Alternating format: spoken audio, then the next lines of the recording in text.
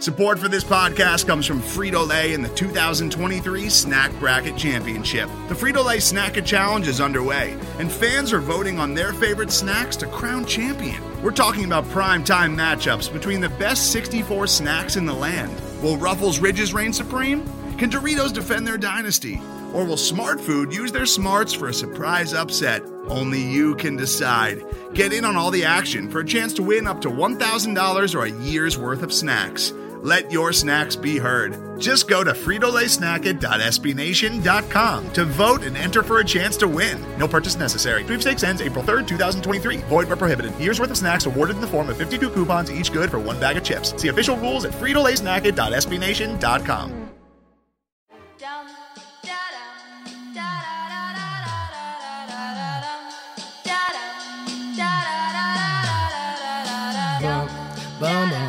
This is gonna feel real good, alright? Most dope. Everybody please put a thumb in the air. Hey. 1, 2, 3, 4. Some crazy ass kids coming knock up on your door, so let 'em in, let 'em in, let 'em in. 1, 2, 3, 4. Some crazy ass kids coming knock up on your door, so let 'em in, let 'em in, let 'em in. I feel like $1,000,000, but my money don't really feel like I do. And from the ground I build my own damn buzz. People was amazing. Hey everybody, how you doing? Well, that's good. Welcome to Broad Street Hockey Radio. That's right, BSH Radio. My name is Bill Matz.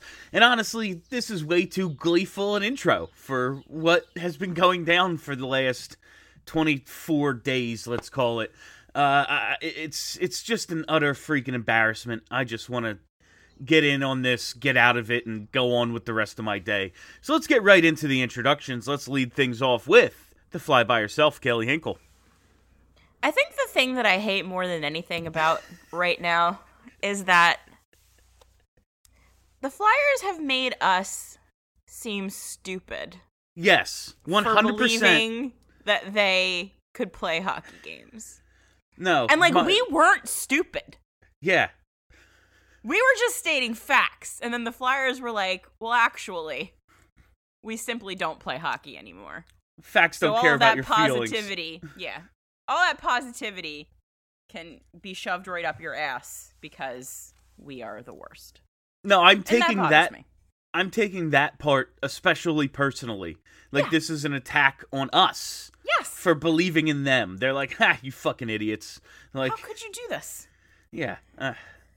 From theathletic.com, Charlie O'Connor. Yeah, it's funny.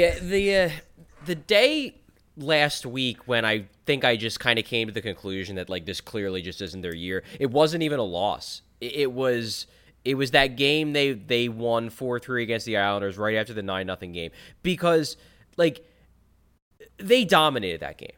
They were far and away better than the Islanders. It wasn't even close. They played pretty much the perfect game that you can play against the Islanders.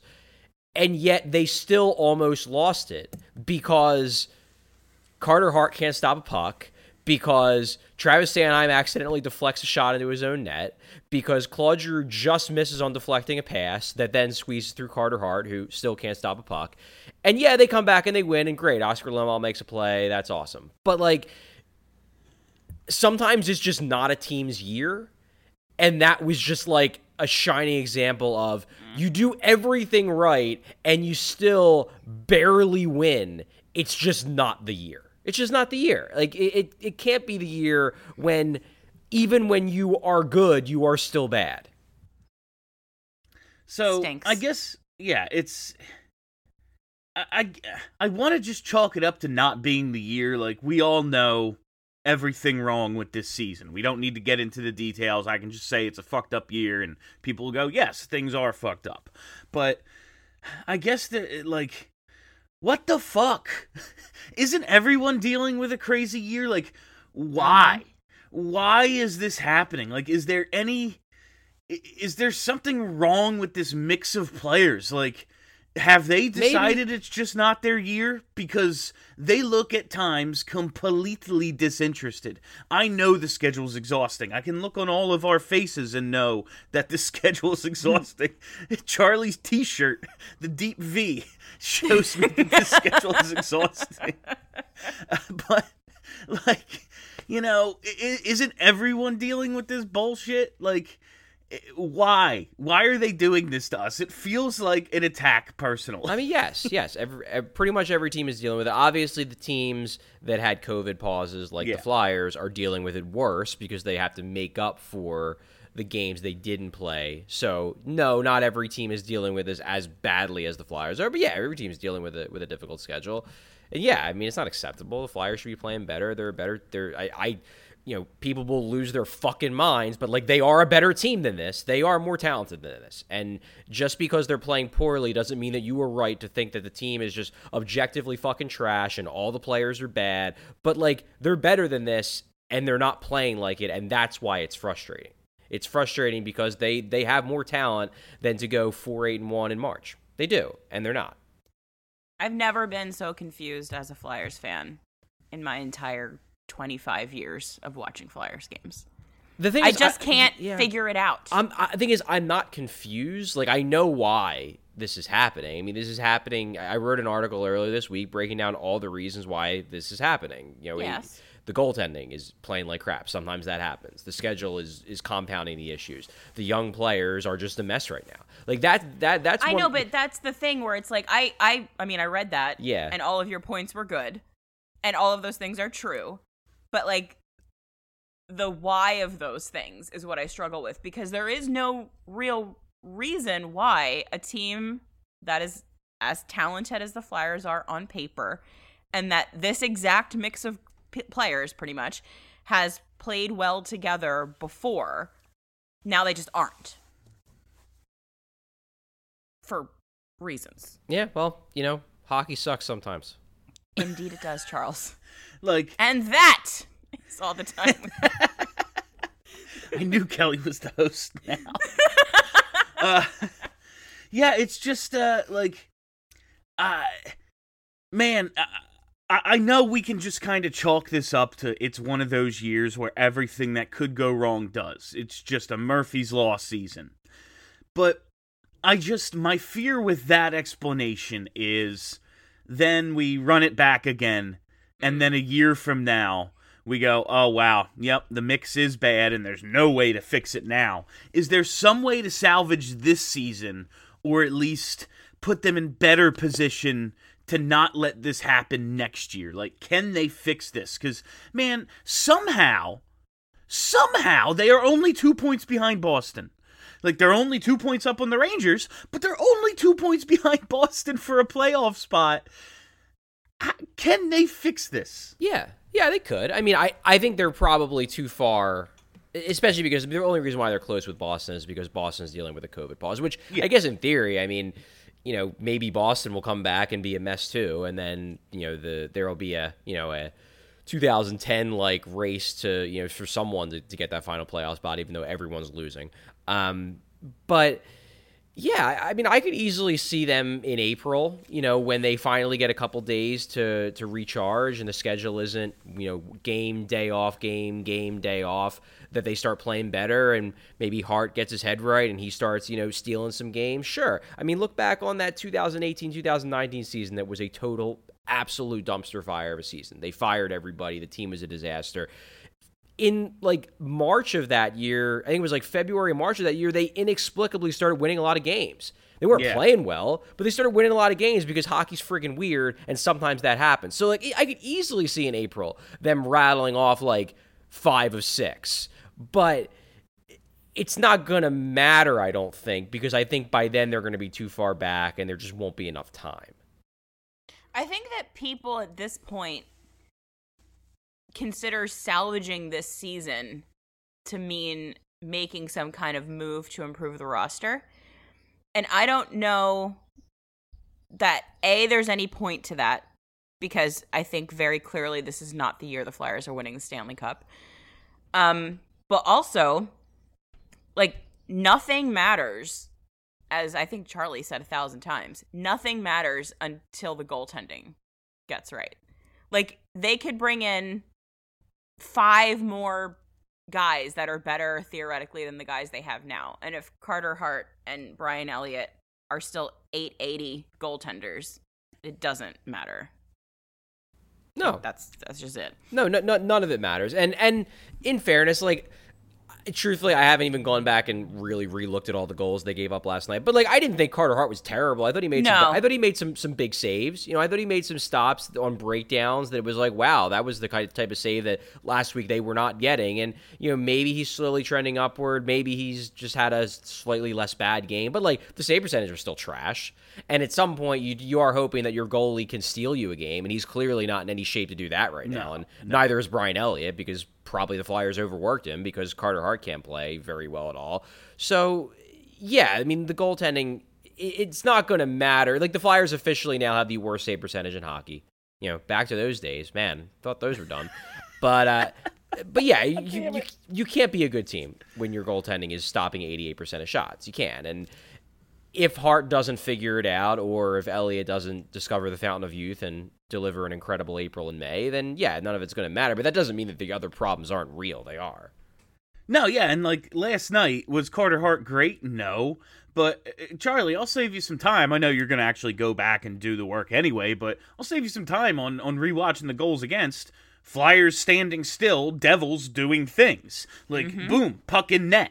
I've never seen a team that stands still this fucking much. Like, they just stand there. They don't Constantly. move on offense or defense. They just are stationary. It's like practice.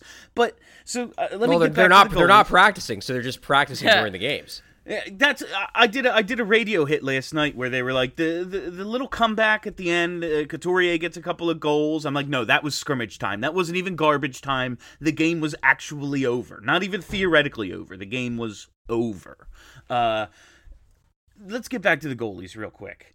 They did a thing where Brian Elliott had like 5 days off, and then they used Alex Lyon as the backup because they were like, we can't put Carter Hart in back-to-backs. This thing is spiraling out of control with our netminders. Brian Elliott plays pretty well because he had 5 days off. Then they go right back to Carter Hart with Brian Elliott backing up. Why? Like, why not just play Alex Lyon twice? Why are we... If the one guy is so old he needs days off, otherwise he cannot be good, and the other guy's head is so fucked that we're terrified of putting him in games, like when he doesn't start, and honestly when he does start, like why not just throw Alex Lyon in there for 3 straight games, let the other goalies maybe find their reset button, and then we go from there. It's a fair point. The thing that makes that tough is that, and this just, again, goes back to the, like, you almost have to laugh because it's so sad type of season, is that Lyon has barely played 2. Yeah. And, like, I guess there's a point of you could say, well, just light the games on fire, throw him out there, let him get shelled and give up 8 goals. What's the difference? Which is fair. But, like, so Alex Lyon, and this maybe is sort of on Fletcher to a degree, because they probably could have prioritized getting Lyon starts in the AHL earlier. In the season. But the way it basically played out was Lyon was in the taxi squad for the first month of the season.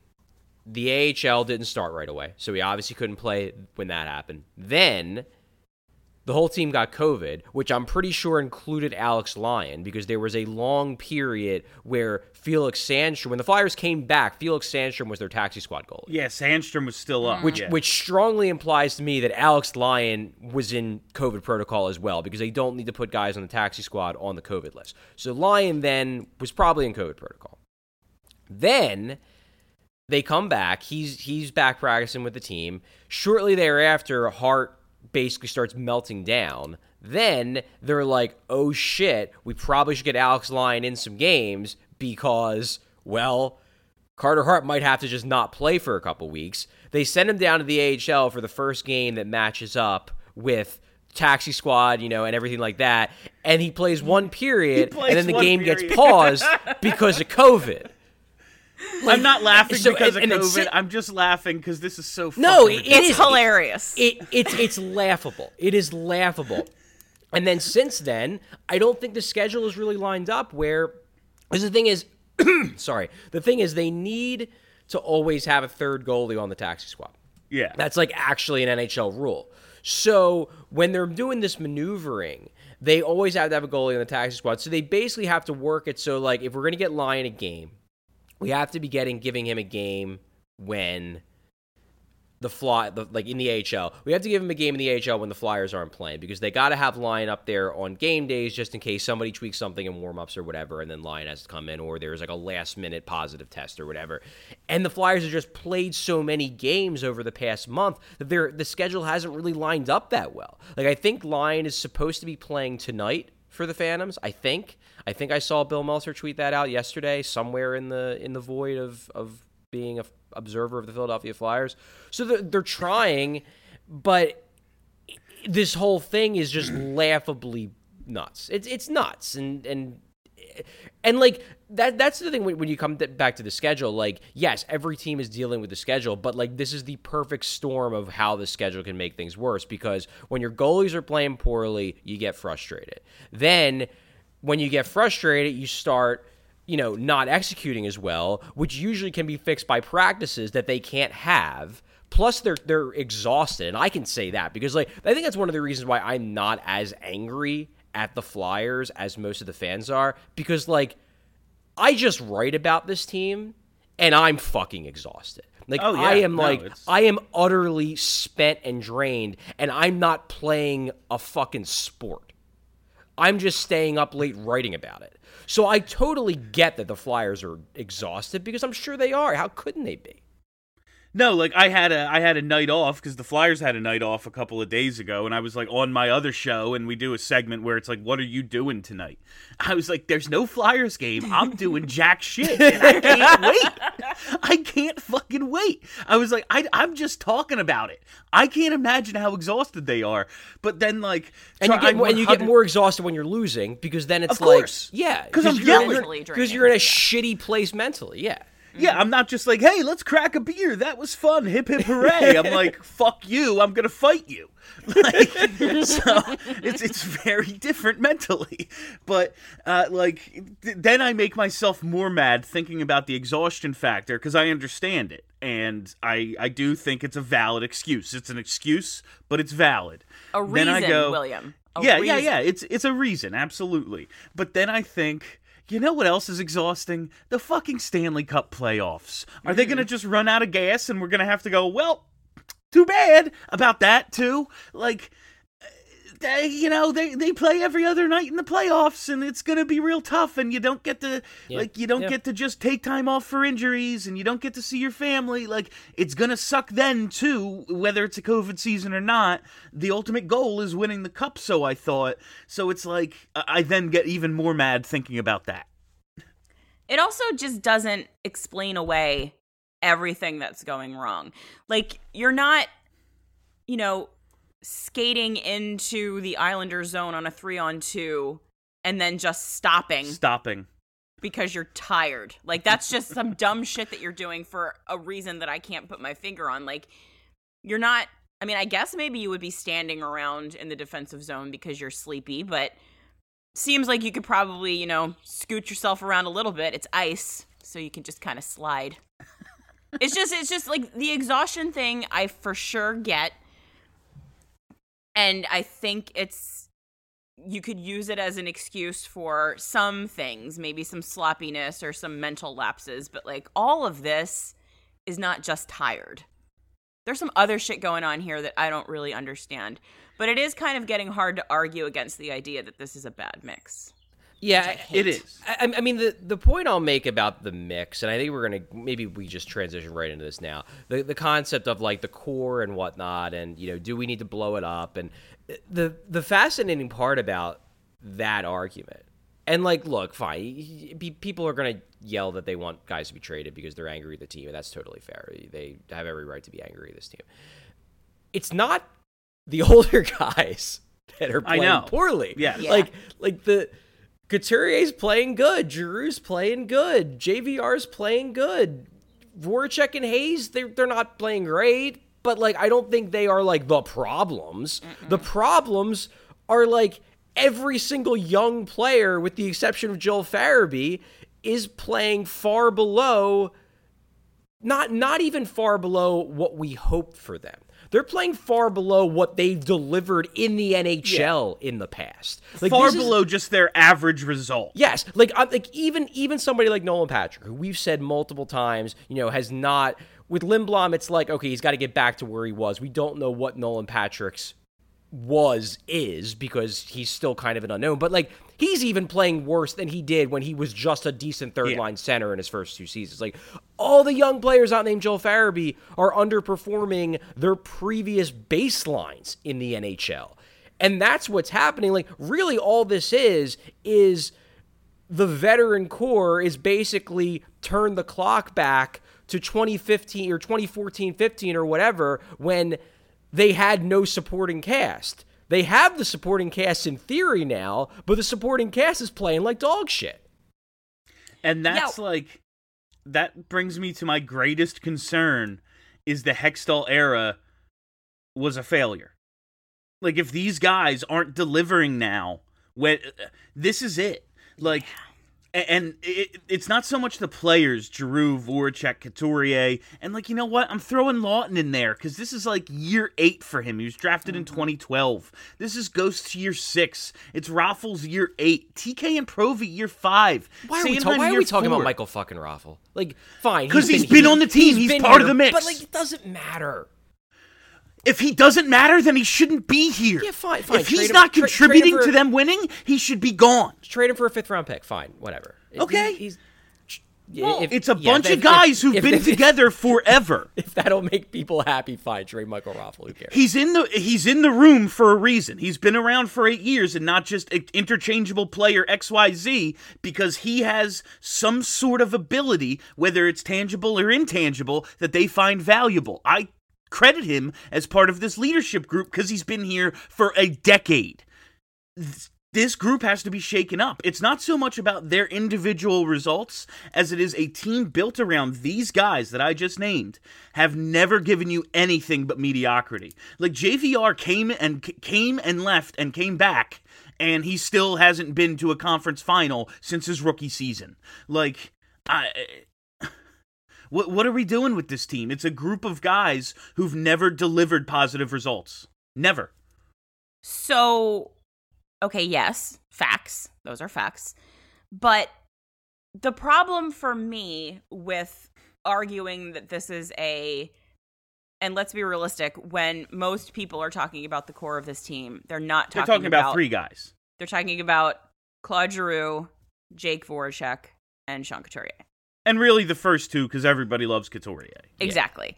So the idea that Claude Giroux and Jake Voracek themselves, something that they are doing in the room, like perhaps Claude Giroux's handshakes are some kind of curse. Like, the idea that these 2 guys are the reason why this team isn't winning is just, on its face, silly, logically. In the past, they haven't had much in the way of a supporting cast, as one of you just said. Now they do.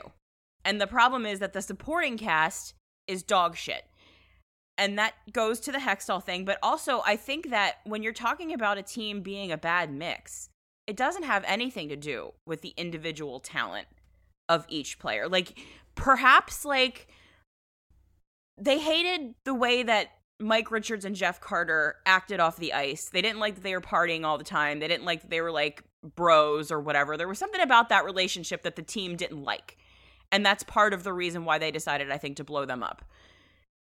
Maybe, like, honest, like, this isn't real. I'm just saying that, like, maybe Travis Konechny and Nolan Patrick are a little too nonchalant about their hockey playing because they're just a couple of young guys hanging out having fun. Is that real? Probably not. Is it a stupid thing to try to blame for a whole hockey team losing games? Of course. But, like, maybe these guys together just doesn't work. But the idea that you blow it up is silly. It's got to be like a surgical removal of whatever player will get you the most value back at this point. Like, whatever one it is. If it's Konechny, then it's him. Go on. Go. If it's Lawton, okay. Like, you just trade whoever you can to improve the team. and then see if that mix works, because this mix doesn't. But it's not Claude Giroux. It's certainly not working Stop now. Yeah, no. It's certainly not working now. And one would think they have to do, they have to make some moves in the offseason. Now, I don't know what those moves are going to be. I presume that there's no way that they're going to go into another season without getting a high-end defenseman. Like, that's just the... I don't know who that guy's going to be, but, like, there's so much smoke around the Flyers being involved in every single conversation for every single high-end defenseman that's out there that, like, I can't imagine they come out of next summer without someone who fits that bill. Again, whether it's the right person or not, who the hell knows. But, like, I imagine they're going to get someone.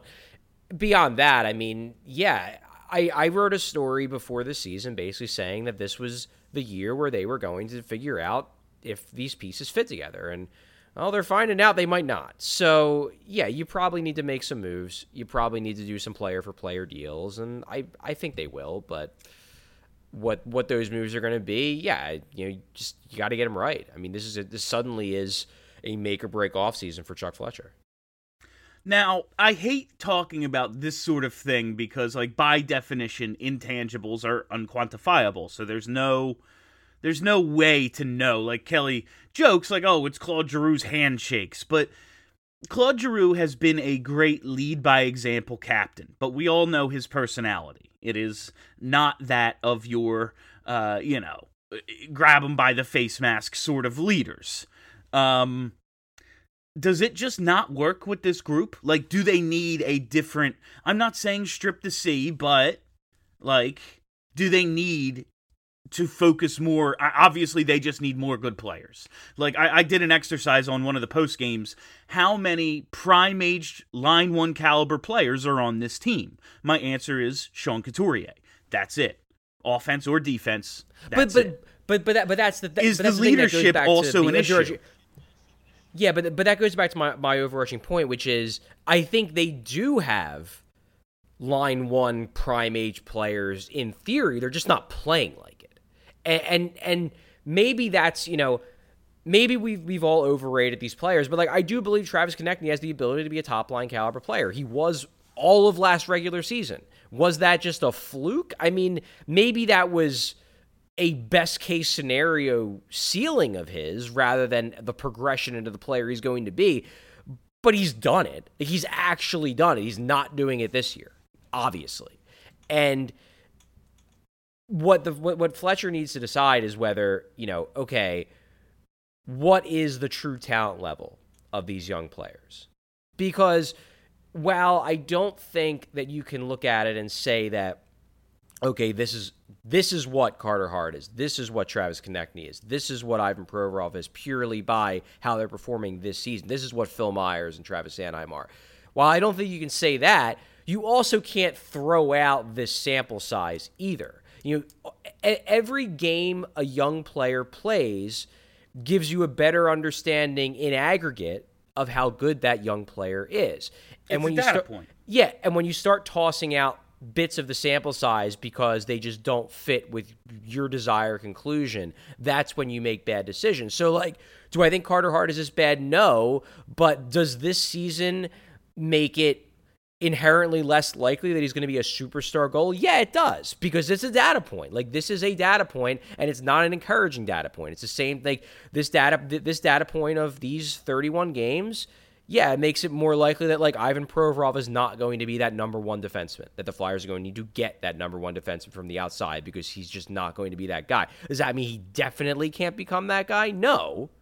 But it means that it's more likely that he's not going to become that guy because, again, the data points that we're getting are not good. So what Chuck Fletcher, in my mind, has to do is he has to really take a good hard look at these young players and come to a determination of how good he actually thinks they are, and then use that to negotiate with teams and trades who maybe do think these young players are actually as good as we all hope they were, and also use that to better understand what outside pieces he needs to bring in to supplement them, the guys that stick around. Because, like, I mean, going back to Ivan Provorov, going into the season, you were hoping Ivan Provorov was going to take that step to be the true talent number 1. And if he did, then you still were going to need to make an ad on defense, but maybe you could make an ad of a guy who's like a good number 2 or even like another really good number 3. Well, now it looks like it's imperative they go out and they get a legitimate top pair defenseman, because Ivan Provorov, in my mind, is showing that he's not that guy. And if he's not that guy, you got to get that guy. So these are the kind of evaluations that Chuck Fletcher has to make on his young players, because it's essential in understanding what pieces they need to add, even if you're not giving away the young players. You have to have a clear mind of what these young players are, and I hope Chuck Fletcher's got it. Yeah, like, even if it's just these guys become the depth, they then need to have a layer on top of the depth. Like, yeah, maybe Provorov turns out, but, you know, in terms of being that 30-minute playoff number 1 guy who just eats up half the game, I'm not confident that's who he is at this point. What the hell did I want to say? Oh, are we still, like, horrified at the prospect of losing Phil Myers in the expansion draft? Like, should that stop Chuck Fletcher from, you know, making a move because we might lose the almighty Phil?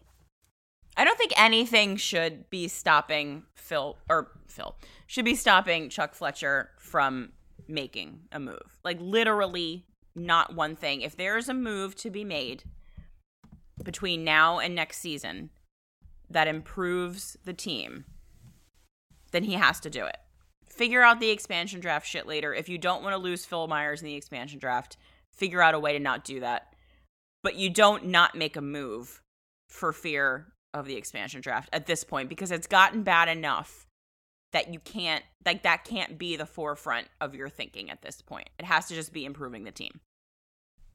Yeah, I hesitate, Bill, to bury someone like Phil Myers, who objectively I'm not speaking, burying him. I'm just saying, terrible. why the fuck would Seattle want him? Because of course but you are burying him by saying that, because, like, yes, of course Seattle would want him, because he's a 6'5" right-handed defenseman who can skate really well, and he's having a bad year. He's young. Like, yes, Seattle would take him in a fucking heartbeat. They take a guy who can't play. He's playing poorly now, but, like, you're getting too focused in the here and now and not looking at the player that, number one, that he has been before, number two, that the entire league thinks he can be. Like, why? Why do they think he can be that? He's shown flashes. Because they watch him play. So do I. He can't hit the net. Yeah, like, right he doesn't now, know where the fucking net is. Never. He's playing. He's put up like 12 points in his career. He's playing poorly now. That doesn't mean he's always going to play poorly. I just don't see, like, if there's good players available, why you'd be like, man, this guy who's never been better than, like, maybe a second pair defenseman, yeah, we need him. He's the one. Like, he's never done a goddamn thing. I think that both of these things can be true. Like, you need to improve the team now without worrying about losing a guy like Phil Myers in the expansion draft, but also would be nice if we didn't lose Phil Myers in the expansion draft. Oh, I don't want to just give him away for nothing. I'm just saying the fear of losing him is ridiculous. I don't think that's true. I mean, if you look at this roster, of all the players that we could possibly lose to Seattle, Phil Myers is not at the top of the list that I would be okay with losing. Like, that one would be a bummer. If you lose Nicolas Aube-Kubel, all right. Whatever. He's bad this year. He's a non-factor whatsoever. That's better than losing Pierre-Edouard Bellemare. Yeah. Like, I mean, if you lose Scott Lawton, that sucks, but, like, all right. That would suck, but, you know. But losing Phil Myers, as Charlie said, I don't think you can discount what we have. You can't just focus on the bad things. The good things are there too. And the pieces that you can't teach, like size and handedness and skating ability. Like, those are all things that he has that, like, no amount of playing poorly are going to take away from him. And if you are building a hockey team from scratch and you can get a 6'5" right-handed defenseman that can skate, that's like, how old is he, 23, 24? Yeah. You're going to take him. Yeah. Exactly. Even if it's just like, well, we'll see what happens here because that could be good. Like, you're going to take him. Exactly. I would rather, like, try to compete than, like, buy a lottery ticket, personally. That's, like, he's not good. If you're doing an expansion draft, that's all you're doing is buying a bunch of lottery tickets. No, there's a bunch of established players that are going to be available. I would much rather have Scott Lawton because I know he's a good player. He's not great, but Phil Myers is actively bad right now. Like, he's a bad player. Right now. Right now. Yes, and they're going to draft him right now. But they're going to look at all the other stuff, too. They're not just going to look at yesterday's game against the Devils. They're going to look at this season and go, I don't think he can stop anybody. The other team tends to get a lot of scoring chances when he's out there. He tends to pass it to them a lot. Like, I don't know. I mean, the concept of Phil Myers, like, giving him up to the expansion draft, like, I don't want to just give him up. If you're going to do that, you might as well trade him. Because trust me, he's got a lot of value around the league still, regardless of how frustrated you are with him right now. I would love to get something for him. I would love to not lose him for nothing. I'm just saying the fear of losing him, like not making a move because, oh my goodness, Phil Myers, who stinks, might leave. Like, that's ridiculous. All right, let's take a quick break, and we'll be back with more sunshine and rainbows on the other side. Today's episode is brought to you by Cars.com. With over 2 million vehicles and 50,000 more added every day, Cars.com will match you with the perfect car for you, your budget, your life, your style. And if you're ready to say goodbye to your current car, Cars.com will get you an instant offer to cash it in. Just start by entering your license plate and get matched with a local dealer who will write you the check. So whether you're looking to buy or sell, just go to Cars.com. It's magical. All right, everybody, we are back, and so Chuck Fletcher is going to speak to the media in a couple of hours at this point. Are we expecting, like, anything of substance? This just kind of feels like we haven't had a press conference in a little while, so let's have a press conference. Yeah, like, I don't think he's going to say anything. Are we expecting him to, like, deliver his resignation or announce we just pulled some kid out of Russia who's going to save the season or be like Elaine Vigneault's fired? Like, are we expecting anything of, like actual newsworthiness to happen? Well, that's why I keep thinking it's funny that Flyers fans are like, I can't believe we haven't heard from Chuck through all this. Like, what is he going to say? Like, what is he going to say, really? They just want blood. I need help. Please they trade just want with me. blood. Help me. I need stuff. Like, what is he going to say that's going to make you feel better? Nothing. He's going to say the same shit that they always say. They just want blood. It's the same people. It's the same people that yell at me every day because I'm not asking tough questions. And by tough questions, they mean, why haven't you asked why we haven't lined up the entire team on a wall and shot them all? Well, there's a gross misunderstanding of what the media is supposed to do with a lot of people. Like, they think you're supposed to go in there and hand out stone cold stunners every time like something goes wrong. And it's like, yeah, you know, he has to see these people tomorrow. He can't just say fuck you every 25 minutes. But, like, what would surprise you? What could Chuck, like, if Chuck, I'll tell you what will really, not surprise because it's what I'm expecting. It's what'll really disappoint me from this. If he says something like, well, we've played ourselves out of, making a move now. And it's like, buddy, you built this thing. But they have. I don't think he would say that, though. Oh, they absolutely have. Yeah, and he knows that, but I don't think he'll ever say it out loud. I can absolutely, not that, but I can absolutely hear him saying, like, we've made a determination that, like, parting with certain assets isn't in our long-term best interest because of the way we've played lately, some bullshit like that. And while that is true, I don't want a bunch of rentals. This team clearly needs a long-term fix, get good players with term on their contract, then you don't have to worry about it just being a Band-Aid. I mean, I'm sure that's what he's doing, but they don't ever say this shit out loud. Like, he's probably going to get up there and say, we like our players. They've been underachieving. We're looking to make the team better in any way we can. Like, he's just going to say the same empty NHL general manager bullshit that they always say. No one ever says out loud what they actually need. You can't say it out loud. A couple of years ago, the Phillies had a press conference where the president of the team was like, yeah, I don't really see us doing anything. If we don't make the playoffs, we don't make the playoffs. Like, so I they do don't know say how it. baseball works. It's Baseball may be a place where people tell truths. They didn't do that no, in the NHL. he got absolutely destroyed for it for like 2 years. But there you go. I'm just saying it happened. I wouldn't be surprised if there's some veiled, some like resignation about the state of the franchise for this season at least. And also, like, we started this show with you saying they're only 2 points behind Boston. We're only halfway through the season, technically. Are you going to go out there as the guy leading an organization and say, all right, I know we've got 28 games left and you're only 2 points back, but you might as well just pack it in, boys, because you fucking suck and we're not going to win anything this year. Like, they're not going to do that. I mean, honestly, I would love it just to embarrass the players for their effort. I never it talk would about be fun for us I personally, but never talk about effort. I never talk about heart because, like, those things, there's a million hockey reasons why things happen. And, like, yes, goaltending has been an issue for this team, and that just makes things look a lot worse. But, like, some nights, I mean, you lose 9-0, you're not trying hard enough. I'm sorry. Like, No, last no night when every goal goes in because guys are just standing around, looking around, like, you're not trying hard enough. It just, when was the last time someone dove to make a play? Has it happened in weeks?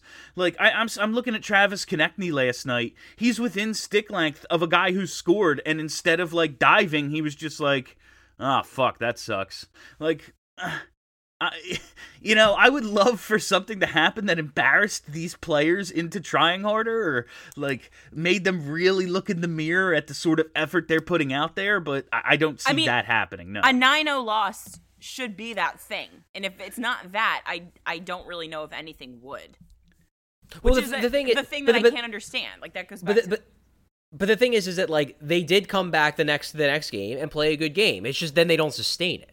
Like, and they didn't even really sustain it for the full 60 minutes because they blew a 3-0 lead. Even if that was just mostly because Hart can't stop pucks and bad luck. Like, you didn't come out of that game feeling good. It was like if they would have won 3-0, cruised to a victory, you could have at least been like, okay, that was exactly the type of response that you could do. You still unacceptable, you lose 9-0, but exactly the type of response you want to see. Instead, you have to squeeze out a win on a last minute goal because you can't hold on to a 3-0 lead in a game where you played really well. Like, and then it never gets sustained. And then get dump trucked the next night. Like, yeah. Was it the next night or 2 nights later, the 6-1 loss? 2 nights later.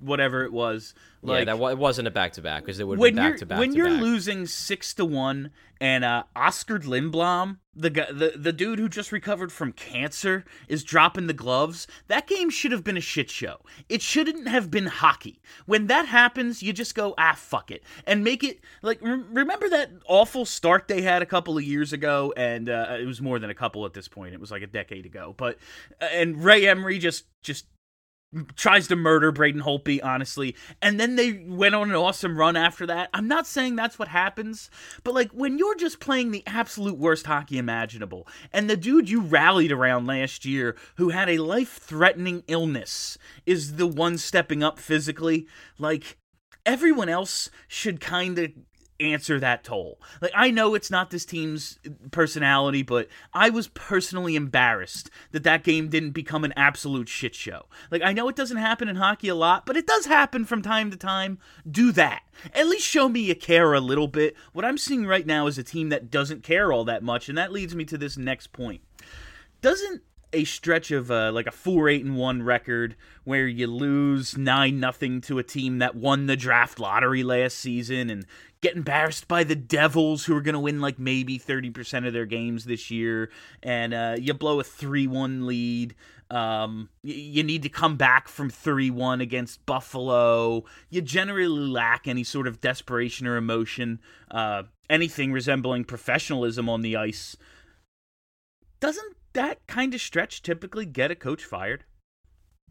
I mean, not, as I wrote down there, not in year 2 of a 5-year contract when he almost won the Jack Adams last year. No chance. That's not to say that I don't think that he plays some kind of part in this, because I think that he does. There's been a lot of things that he's done this season that confuse the fuck out of me. I think he's the least culpable of everybody. Like, if his players just can't play well, what the fuck? Like, if his goalies can't stop a shot, what are you going to do? I mean, he's not helping the situation. No, No, yeah, he's yeah, not helping. exactly. When you throw Nate Prosser in games and then have him be one of the primary reasons why you lose 6-1 because he turns the puck over 3 times and immediately leads to goals, you're not helping the situation. And also, Actually, just, like, I love the Nate Prosser move because I Oh, think it's God. an attempt to embarrass. I think it's an attempt to embarrass the GM into fixing a situation he created.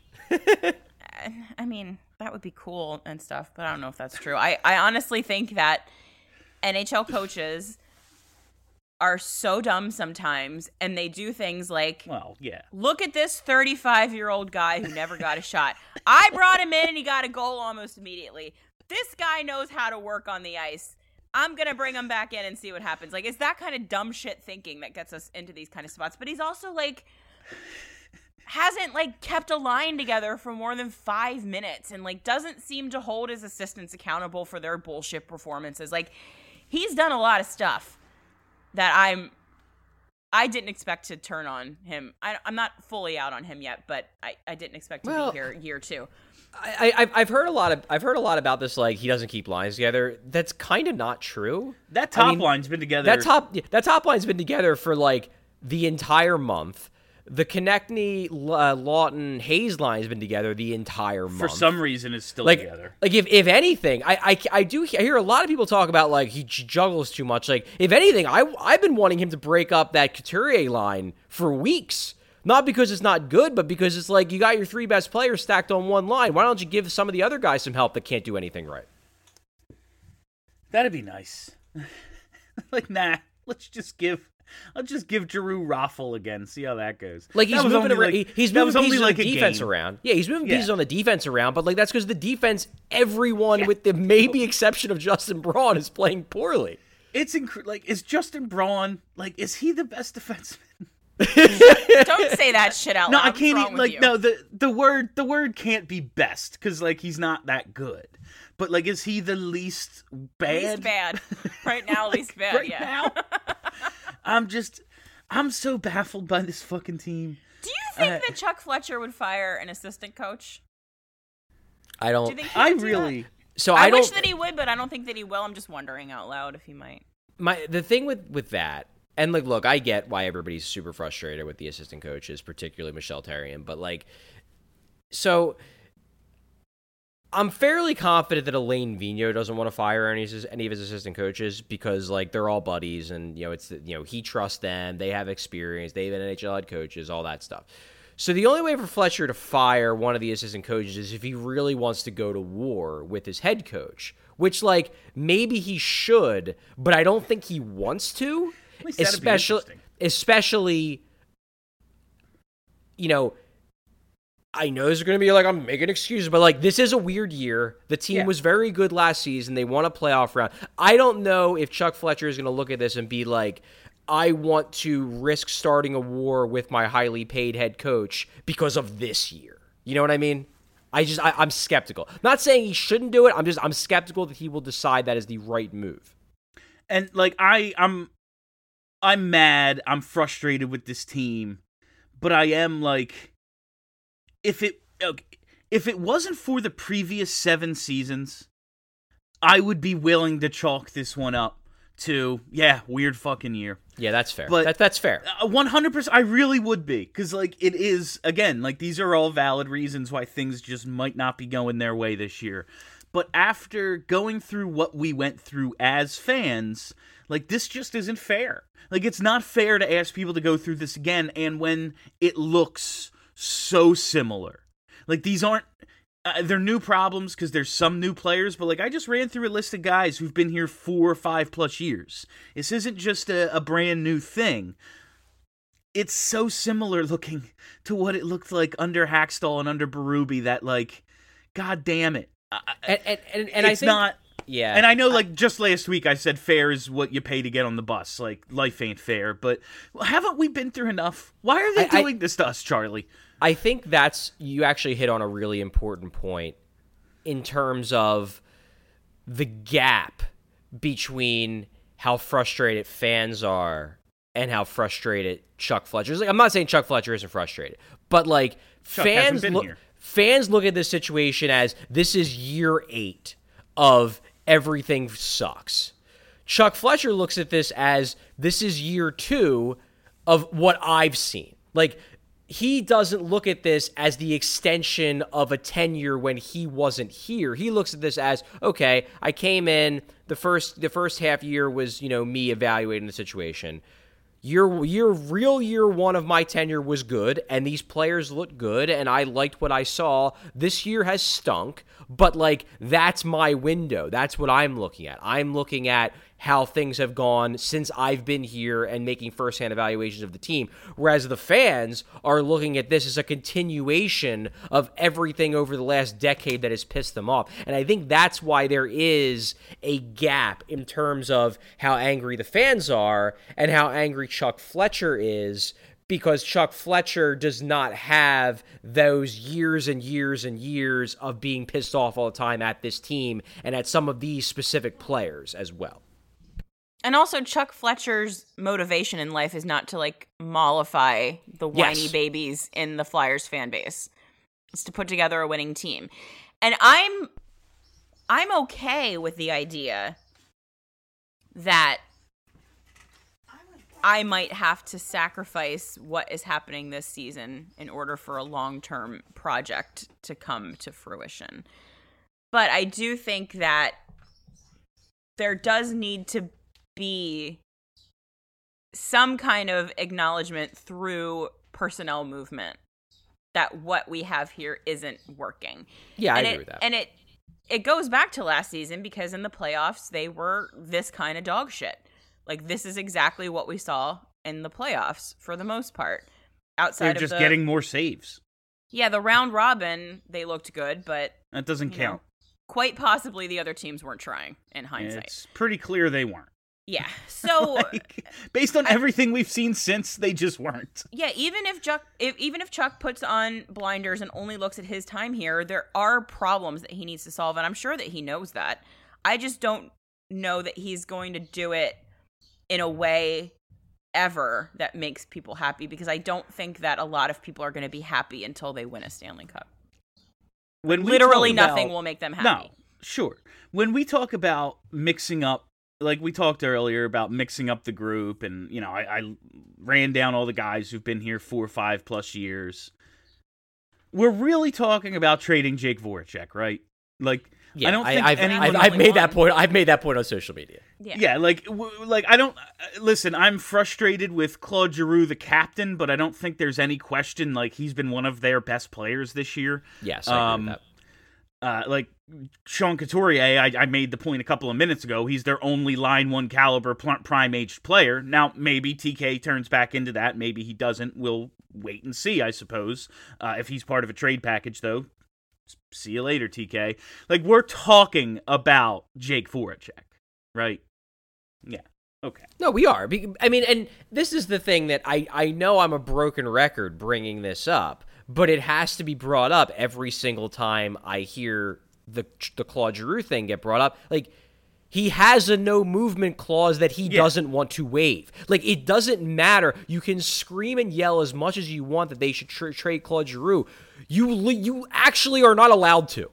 You are not allowed to unless Claude Giroux says, I am willing to leave, and he's not doing that. Yeah, it's irrelevant. It's irrelevant if you want to trade Claude Giroux. You can't, unless the only way you trade Claude Giroux is if you basically go to him and tell him, we want to trade you, you should waive your no movement clause, and we're going to keep asking you to waive your no movement clause, and we're basically going to make it clear you're not wanted anymore. Which, to be totally honest with you, I understand why people are frustrated enough to want them to do that. That would be a disgrace. That's something you don't do. No. To a player. And I know that the Flyers haven't won anything with Claude Giroux, but you don't do that to someone who has bled for this organization for as long as Claude Giroux has. You just don't. You don't do it. It goes beyond the numbers. Everyone knows the numbers, but look at the games played. You gonna tell me a guy his size playing his minutes and at his position ain't been hurt? He's been hurt a lot for this team. Oh yeah, and also he's not the reason they lose. He's not the reason they lose. It's so fucking stupid to say that he is. He's out there playing good hockey every night for the entire time that he's been here. And he's going into the locker room and doing something that makes everybody else suck. It's fucking stupid. It doesn't make any sense. Maybe he's got the worst taste in music.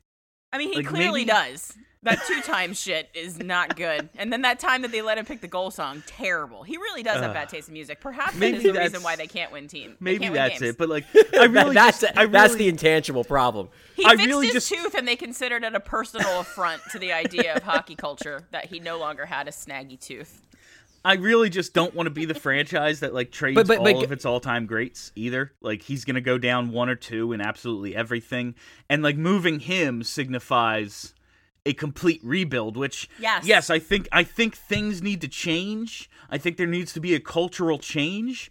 But like I don't want to start completely over because I'm not gonna live long enough to see that pay off. Yeah, that's the other thing. The people who are so pissed off at the idea of being 2 years away from being 2 years away now want to blow up the Wanna be entire 12 fucking years away. team and go through an entire rebuild that will take at least 5 years.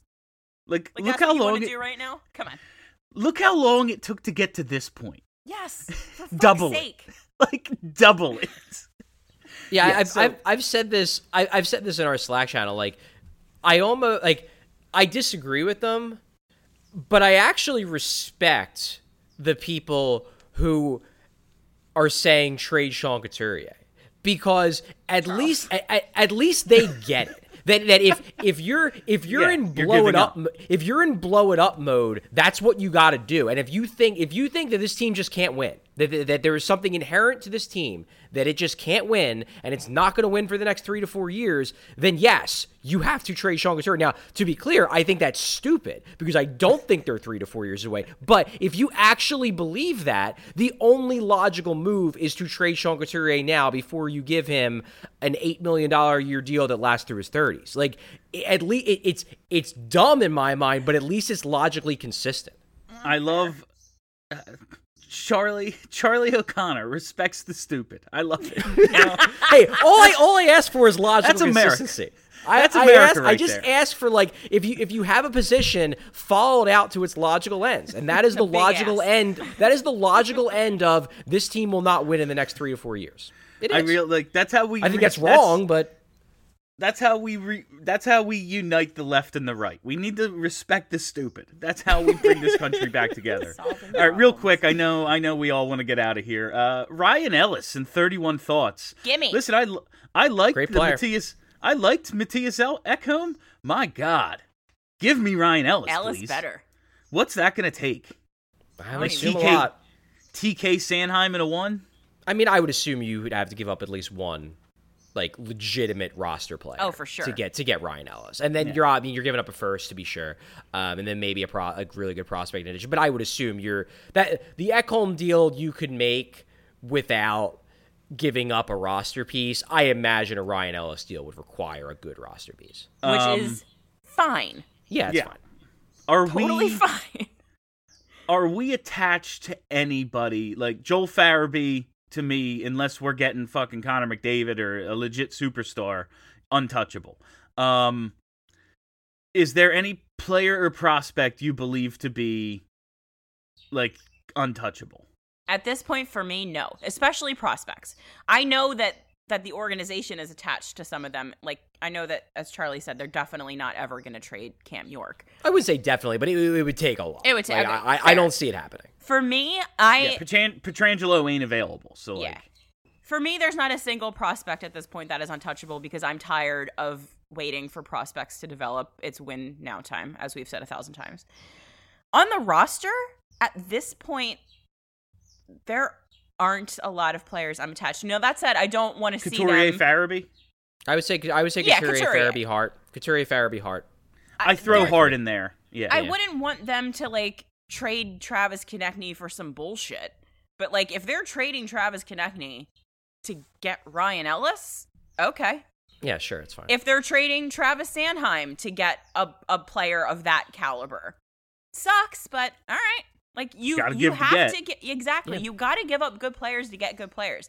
If they're gonna improve this team in a meaningful way that will impact them in the next 1 to 2 years, some of these roster guys are gonna go. Probably ones that you like, and you just have to deal with it. The list of guys I like on this team is Very shrinking short daily. right now. Very short. Well, I mean, well, of course, the team's playing bad. Like this is. I hate all of them. This is what happens when a team plays poorly. You hate everyone on the team because you're mad that they're playing poorly. Like, I do think, and I guess this is what separates me from the really, really negative people. I do think these players are good, and I think the vast majority of, if not all, will remember at some point that they are good. Now, That's why I'm so mad, Charlie, because they are good. Yeah, now there are degrees of that. Like, as we talked about earlier, maybe extended poor play for a long time lowers your belief in just how good they are. But I think they're good, and it would hurt to lose any of the good players, but sometimes you have to give up good players to get better players. Wonder what we could get for Nolan Patrick, fam. Me. I can't believe it took us this long to get to Nolan Patrick. I was going to don't make wanna a joke talk- earlier No. about how Nolan Patrick ruined Travis Konechny, my comment. In the beginning of the season, I said life is too good to worry about the fourth line. Nolan Patrick's a fucking fourth liner. I don't Fourth care. liner. Good Confirmed. Good for you, kid. Stay down there. Enjoy the fourth line. Real quick, right before we finish up, I don't care about the draft lottery changes. That's boring. The makeup call. Might have video. to, though. Yeah, Yeah, right. might have to. Fuck it. The last time we won a lottery, it was an abject disaster. It's true. Sure was. So, the makeup calls video with the Oh, referee boy. saying I wanted to call a fucking penalty on Nashville there. The only shocking thing about that to me was that people were somehow shocked by it. Like, we I all don't- know this is exactly how the game is officiated. Well, I don't think that people were shocked that it was happening. I think it was more of a, see? You said it out loud. We fucking told you guys they've been doing this, and they keep telling us that they're not doing it, but they're obviously doing it. And then the stupid NHL was like, well, we're going to fire this obviously bad seed that's retiring in a month. Because no one else would do this. Yeah, I mean, it was just I remember seeing during the Chris Pronger tenure, a bad penalty gets called against the Flyers. Before the puck is dropped on that power play, Pronger goes up to an official, says something, and literally when the puck is dropped, someone blows a whistle and they just put a hand up and made something up. Of course they do. They just make it up as they go. We see it all the time. There was a trip last night that happened directly in front of the official, and the dude in the neutral zone called it. It was in the offensive zone corner. They just make shit up, and we know it. Well, Yeah. look at the last two games the Flyers played. Okay, so they play the Islanders. That and interference last night after the playing the Islanders. The I wanted to Islanders, I probably saw 20 interference calls that did not get called. The Islanders They run the pick and roll better than the Sixers. It's their entire style of play. The refs called none of it. 10 seconds into the game, the very next day, Justin Braun did something that every single Islanders defenseman did on every shift the night before, and it gets called. And you just had to laugh. You had to laugh because is that a penalty? Yes, but it wasn't a penalty the night before. No, it's never called against them. It was never called against Chemo Teaman, and Chemo Teaman was great at running those little he did it all the picks. time. All the He time. was awesome at it.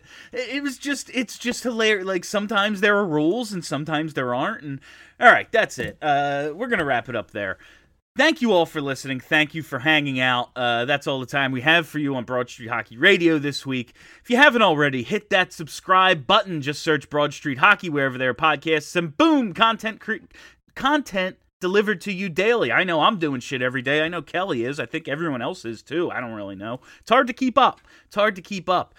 So just do that. Support the podcast. Do all the stuff we always ask you to do. That's it. My name is Bill Matz. For Kelly, for Charlie, for Steph. Have a great week, everybody. Are you ready to talk about sports?